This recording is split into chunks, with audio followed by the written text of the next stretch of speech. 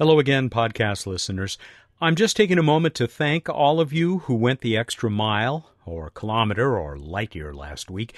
You made generous donations in support of this program, and I am very grateful. There's still plenty of time for the rest of you to respond before the end of the year. You can help keep Planetary Radio strong and growing, and possibly get a nice tax deduction for 2013. To say nothing of that Planetary Radio t-shirt we'll put in the mail for gifts of $50 or more. We're still in need of underwriters, too. The links are at planetary.org/radio. Thanks again. Enjoy the show.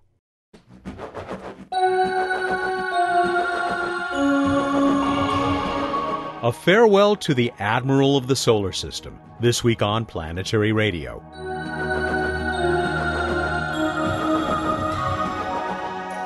Welcome to the travel show that takes you to the final frontier. I'm Matt Kaplan of the Planetary Society, Admiral of the Solar System.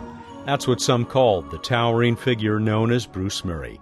Today we'll hear excerpts from his memorial service at Caltech. First, though, Emily will be here with news about the launch of an exciting mission. Later, Bruce Betts will tell us what's not up in the night sky. That would be Comet Ison. And we'll find out who won our contest to put Dad in space. Dad, the acronym, not the person.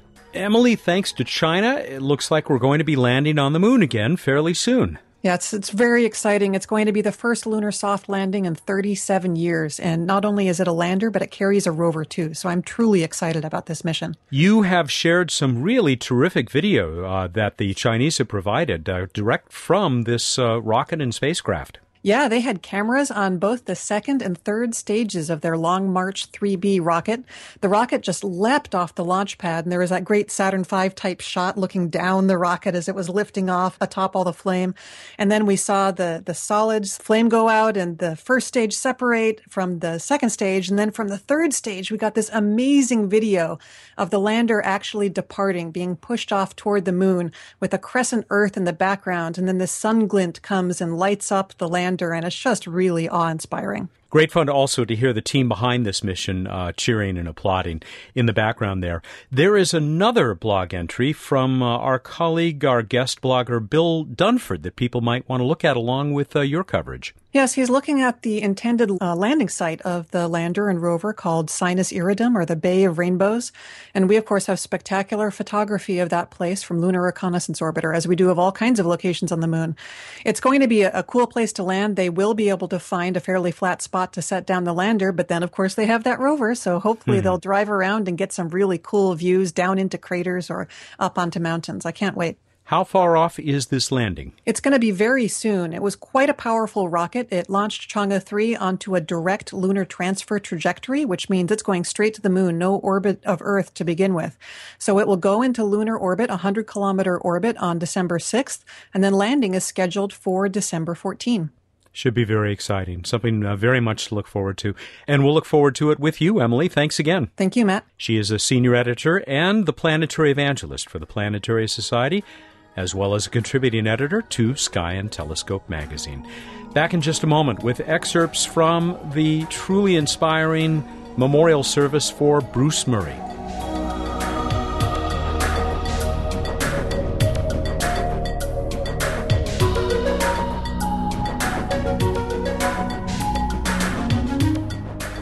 On November 10th, hundreds of friends, colleagues, and admirers of Bruce Churchill Murray crowded into the California Institute of Technology's stately Athenaeum. What follows are just a few moments from that wonderful afternoon. Professor Murray wanted to be remembered primarily as a teacher and explorer, yet he was so much more, including director of the Jet Propulsion Lab and, with Louis Friedman and Carl Sagan, a founder of the Planetary Society. We are extremely grateful to Caltech and the Murray family for providing permission to bring you these excerpts, beginning with opening remarks from the Planetary Society's Emeritus Executive Director, Lou Friedman, who led the celebration. The very first day I started at JPL, I was assigned to go down here to a meeting that he was chairing on the Mariner Venus Mercury program. In many ways, he is was the most rigorously, intellectually honest person I ever met. And sometimes even that to a fault, which led to a particular characteristic that Carl Sagan and I used to joke about with him. He suffered fools badly, and I hope you don't mind me saying that, but he always turned to Carl and I, he said, we suffered fools better than he did. He retained that rigorous intellectual honesty through all the programs and all the activities that I ever was associated with him. In many discussions that we had,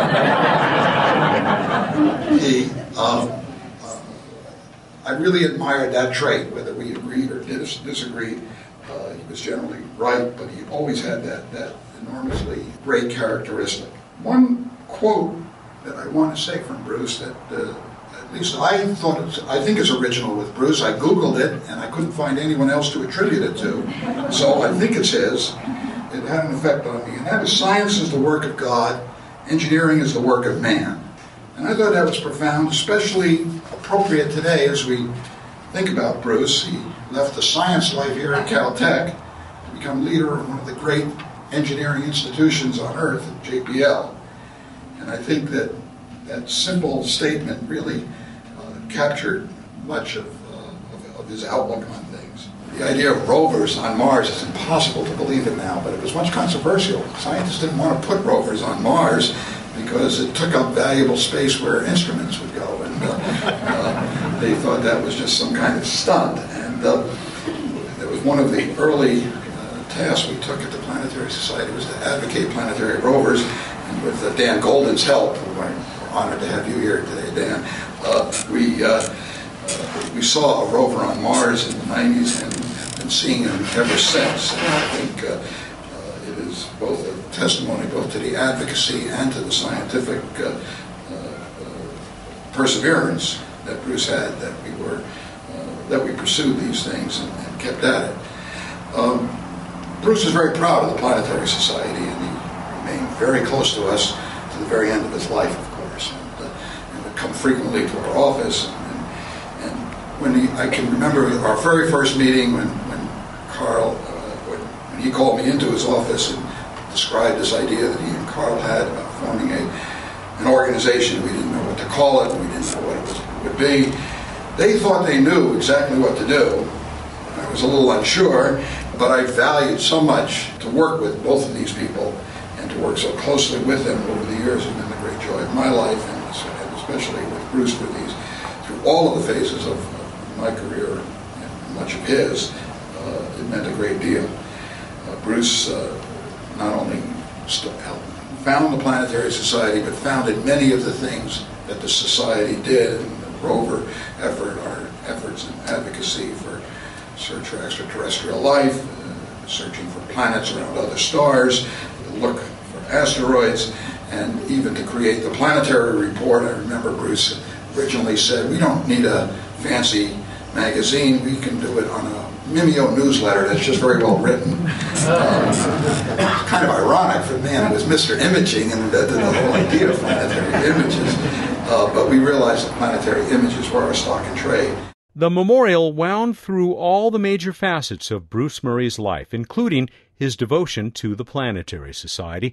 Planetary scientist Jim Bell of Arizona State University is president of the Society. The triumvirate of Murray, Sagan, and Friedman that chose in the late 1970s to fight back proactively against the massive budget cuts to NASA's planetary science enterprise by forming a large and vocal public advocacy membership organization devoted to the exploration of planets represented, to me, the perfect mix of needed skills, experience, expertise, and temperament to pull it off.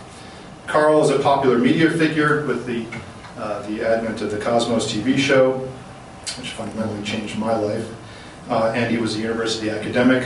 Lou, if you'll allow me to generalize, Lou was an engineer, technologist, and policy wonk. Still is.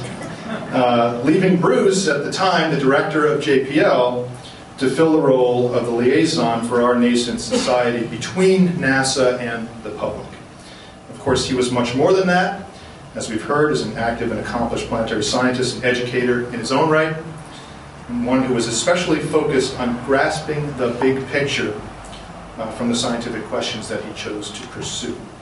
I went back and looked at some of Bruce's writings from early planetary reports, and an article titled "Space Exploration, Is It Worth the Cost?"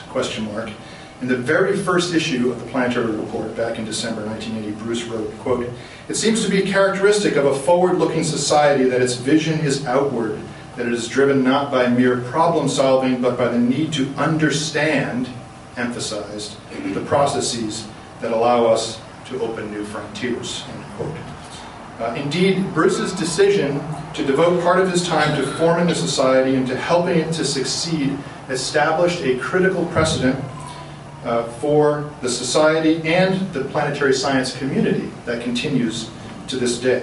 And that is that in addition to broad general public membership and involvement, a significant number of society members have themselves been active and engaged planetary scientists, space-related engineers and technologists, and educators. And that's true of our board to this day.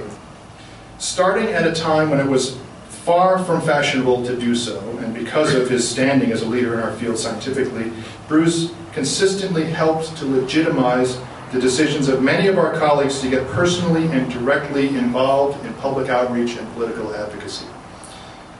Like his strong advocacy for planetary imaging experiments that we've heard about and we'll hear more about, this turned out to be an extremely wise attitude and one that has paid dividends over the years. In fact, in that same article in 1980, he went on to point out more broadly that our work is worth the cost because, quote, "What we do in space is a reflection of how society chooses to invest its resources. Creative space exploration reflects a positive commentary on our self-image." So he was a visionary. I recently came across another editorial that Bruce wrote in the May 1982 issue of Planetary Report on the occasion of his retirement from the directorship of JPL. You saw that he went to Washington as an advocate and a representative of JPL, but apparently he was wistfully recollecting a vacation visit to Washington that he and Suzanne had recently taken. And he recounted having an emotional reaction to seeing the flight spares of Ranger, Surveyor, and especially his favorite Mariner 10 hanging up there in the Air and Space Museum as among the proudest trophies of our nation's history. Despite lamenting the enormous budget cuts that were decimating NASA's planetary science program in the early 1980s, he found inspiration there among the icons of some of humanity's greatest accomplishments. And he reminded us that, quote, "Times of high achievement are often times of great challenge and some despair." Well, as Bruce knew, history repeats itself. Here we are once again in a time of massive budget cuts for planetary science and lack of vision in general from our nation's leaders. It's a time when we're in desperately need of the kind of strong, steadfast, competent, knowledgeable counsel that Bruce often provided to many of us, as well as to our government officials in times of crisis. Bruce is no longer able to help us directly in this struggle, but he is still with us in spirit, having educated, inspired, and forever motivated us to carry this particular flag forward in his honor. We miss the wit, wisdom, and sometimes, as we've heard, alarming honesty of our friend, colleague, and mentor on the board. But we're all smarter, more savvy, and more sure of the vision and mission of our society because of his belief in the ideals that he helped to found.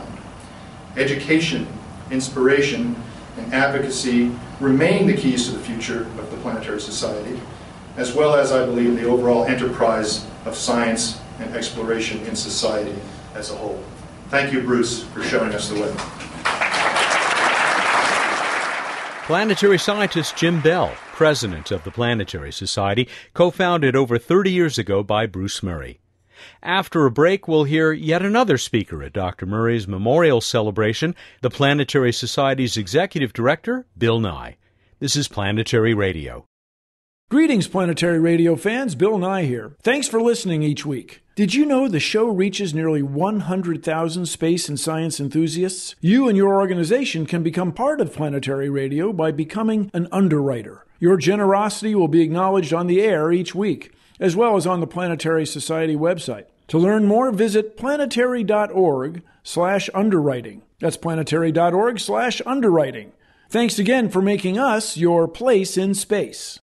Hi, this is Emily Lakdawala of the Planetary Society. We've spent the last year creating an informative, exciting, and beautiful new website. Your Place in Space is now open for business. You'll find a whole new look with lots of images, great stories, my popular blog, and new blogs from my colleagues and expert guests. And as the world becomes more social, we are too, giving you the opportunity to join in through Facebook, Google+, Twitter, and much more. It's all at planetary.org. I hope you'll check it out.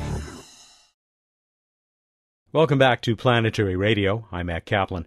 We're presenting just a few minutes from the November 10th celebration honoring the memory of Bruce Murray, teacher, pioneering explorer, Jet Propulsion Lab director, and co-founder of the Planetary Society. The Society's executive director had a few things to say. Bill Nye also unveiled a fitting tribute to Dr. Murray. I first met Bruce in 1998. I admit to being a bit starstruck, as he was the head of the lab during the missions that changed us from a one-world species to a species that had and has a presence everywhere in our home solar system. Mars, Jupiter, Saturn, Uranus, and Neptune were all photographed up close for the first time on his watch. It's quite a feat. And for those of you who may not know this about Dr. Murray, he was often a very serious man. Took his business very seriously. And early in my service on the board of directors, the group was discussing a colleague whom I had only met briefly, and we were talking about the vision of space exploration. I remarked, well, that guy's a geologist. He'll want to see those pictures. And Bruce interrupted me. He slapped his head on the table, as he was wont to do. He's not a geologist. He's a geochemist. Excuse me, Dr. Murray. In a few moments, though, we both realized that maybe that intensity wasn't appropriate for the guy who hosted a kid's show. We had a good laugh. But that day I came to realize that photographs were pretty much Bruce's idea. He was, as near as any of us can tell, the man who insisted that spacecraft carry cameras and that they have the means to send the images recorded aboard these remarkable machines back here for everyone on Earth to see. Can any of us even imagine a space program without pictures? I mean, what would really be the point? Who would care? For crying out loud. In those days, Dr. Murray made the scientific argument. He had to. There's a good deal of science to be learned and carried out just by looking at other worlds. People in those days thought they should just carry instruments, something important, like thermometers, and Geiger counters, and spectrometers. But it was Bruce's idea. He insisted that we carry cameras and the means to get the images back here. In the book he co-authored with Ray Bradbury, Arthur C. Clarke, Carl Sagan, and Walter Sullivan, Mars and the Mind of Man, Bruce expressed time and again the need for humankind to carry on with the exploration of space for the sake of satisfying this human need to explore. And in my many conversations with Bruce, he often expressed the need for all of us to seek what lay beyond what he often called the unknown horizon. I mean, that is the essence of exploration. If you stop and think about the word image and the word imagine, they share a common root. They're almost the same word. To imagine is to create a picture in your mind. And indeed, that is what Bruce did. Not just for his colleagues in the scientific and engineering communities, but for all of us, for all humankind. That's quite a legacy. It's quite a legacy, Bruce. Thank you. Now, with images in mind, I'm very proud to announce today the Bruce Murray Space Image Library. It is a gallery of pictures that have changed the way people everywhere on Earth view and come to terms with our place in the cosmos, what I like to call our place in space. Now, thanks to some wonderful support of a few organizations represented among us here today, we present the images that I strongly believe would absolutely not exist without Bruce Murray. Here's one taken by Viking 2. Bruce was especially proud of. You see some frost on the rocks. This was taken with a relatively low resolution camera, but since then we have enhanced it to this high resolution, striking image. An image of another world. A place, it looks to me, you could walk around and have a picnic. if you just had a means to keep warm and breathe.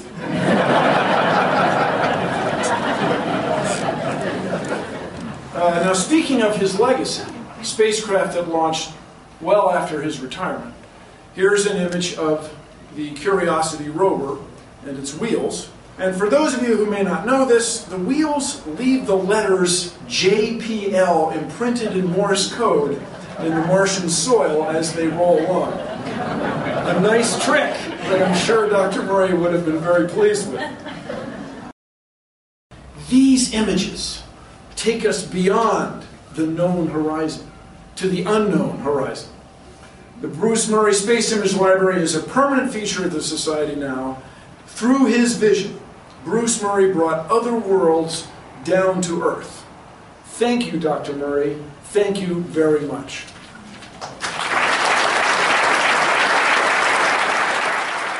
Bill Nye the Science Guy, one of many speakers at the November 10th memorial service for Dr. Bruce Murray. We once again thank the California Institute of Technology and the Murray family for allowing us to present today's excerpts. The Bruce Murray Space Image Library is at planetary.org.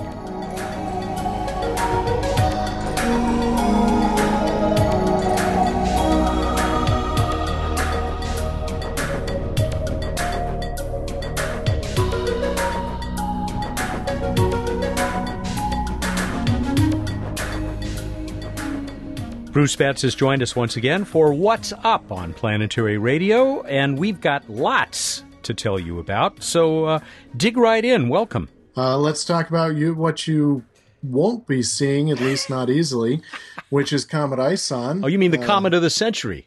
Okay.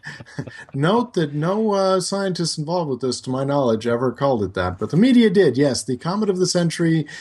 Really scientifically interesting and made for an exciting last few days for me and many others tracking it. But Comet ISON did not do well in going past the sun, although I do have to make sure we give it credit for doing an undead kind of thing, a Walking Dead, a vampire, choose zombie, because people thought it was completely dead shortly before perihelion, and then suddenly it appeared and started brightening again, and then it looks like someone put a wooden stake in its nucleus. There may be kind of a dust debris, but the general thought is the time we're recording this, not much of a nucleus, if any nucleus, made it through perihelion, closest point to the sun. And check out planetary.org for some groovy animations of what NASA spacecraft saw, put together by our own Emily Lakdawala. Some wrap-ups from me and others. You can go to planetary.org/comet and get all the recent blog posts related to this. Let's blaze into what you can see easily. Venus, not only can you see it, but it is at its highest and brightest for this apparition. Low in the west, actually not even that low, but kind of low in the west. Certainly you want to see it in the first hour or two after sunset, looking really, really bright. On December 5th, there's even a crescent moon thrown in to make for a lovely scene. It's just faboo. And we've got Jupiter coming up now at 7 or 8 p.m. in the east, so balancing the other side of the sky with a really bright planet. Castor and Pollux, the stars of Gemini, are hanging out to its left. Mars coming up in the middle of the night in the east, much dimmer, but reddish, so always groovy. And Saturn now appearing low in the pre-dawn, so we got planets everywhere. Even Mercury, though really tough, you might be able to catch soon after this airs very low in the pre-dawn east. We move on to This Week in Space History appropriately. It was This Week in Space History in 1995 that the SOHO spacecraft was launched, Solar and Heliospheric Observatory, an ESA-NASA mission that is still working 18 years later and actually provided some of the key data for observing Comet ISON. We move on to Random Space Fact. Comet ISON was the largest ever observed sun-grazing comet, at least before it went and was sun-grazing. Had a nucleus about 2 kilometers in diameter-ish, before its up close and personal encounter closer than 1 solar diameter to the sun. You know, if there was ever a comet that should have been called Icarus, this one was it. Yeah, those pesky wings kind of melted off as it went flying by. All right, we move on to the trivia question. The first India-Mars mission, which now, as of a few days ago, is successfully on a trajectory to Mars, has been named MOM, Mars Orbiter Mission. I asked you if there were a mission with the acronym DAD, what would it stand for? We're looking for most humorous answers to win, and I know we did great, Matt, but why don't you tell us about some of our answers? I'd love to, and we got a better response to this than we do for most of our sort of Get Creative contests. So thanks to everybody who entered. Yes. As usual, we won't have time to mention everybody. Here's an honorable mention. Mark Wilson, who says he studied numerous photos of the Andromeda Galaxy, was startled to find that none of the images showed evidence of donuts. Therefore, oddly enough, he calls for a mission to be called Deliver Andromeda Donuts, Dad. So, thank you, Mark. I was entertained by that. Let's get on to our top 3 winners, because, yes, we have a couple of people who tied for second place. I'm going to give you those first. From Kamil Stefaniak in Poland, the Dino-Avenging Asteroid Destroyer. So, Camille, that was good enough to get you a Planetary Radio t-shirt. And Kurt Lewis outdid himself, as did a number of other people. He had a whole bunch of possible DAD acronyms for us. I'm just going to mention 2. His primary one, the Defense Against Daleks spacecraft, which is a whole network similar to Ronald Reagan's Star Wars, and we can't build that soon enough, if you ask me. But this one that really got to me, Deliver an Asteroid to Detroit. Newest government support for U.S. auto industry, raw iron from space. So I just don't know that it would be healthy for Detroit to send an asteroid at it. But I see where you're going. Misplaced charity here, perhaps. You have the winner for us. I do indeed. Our winner is Stephen Porter from Piedmont, California. And he gave us, in dad-like protector style, the Dangerous Asteroid Deflector. And we had a lot of people who used that A for asteroid.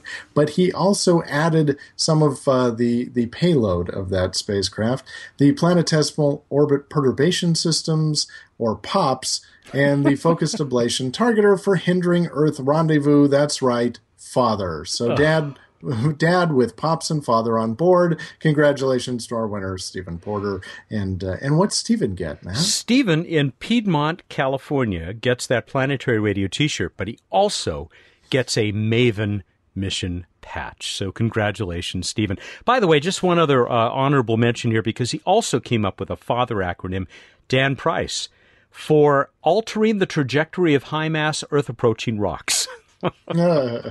Dad really apparently is going to be designed to have something to do with asteroid deflection. Yes, I guess so, now. Well, unless it has to do with donuts and other galaxies. What do you got for next time?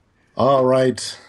As we look back and reflect upon its 4.5 billion year life, let us remember, what does ISON, as in Comet ISON, stand for? And just to be clear, I'm looking for what it actually stands for, not a humor contest, though you're welcome to throw those things in. We're looking for the actual Comet ISON, more formally known as C2012-S1. Go to planetary.org/radio contest. Get your entry into us there by when, Matt? By the 9th of December, Monday, December 9, at 2 p.m. Pacific Time. All right, everybody, go out there, look up the night sky, and think about Comet ISON and all the good times we had together. Thank you, and good night. Hey, it was fun while it lasted, but, you know, when you're burning the comet at both ends... He's Bruce Betts, the Director of Projects for the Planetary Society, who joins us every week here for What's Up.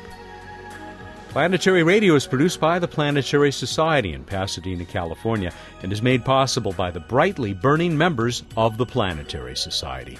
Clear skies.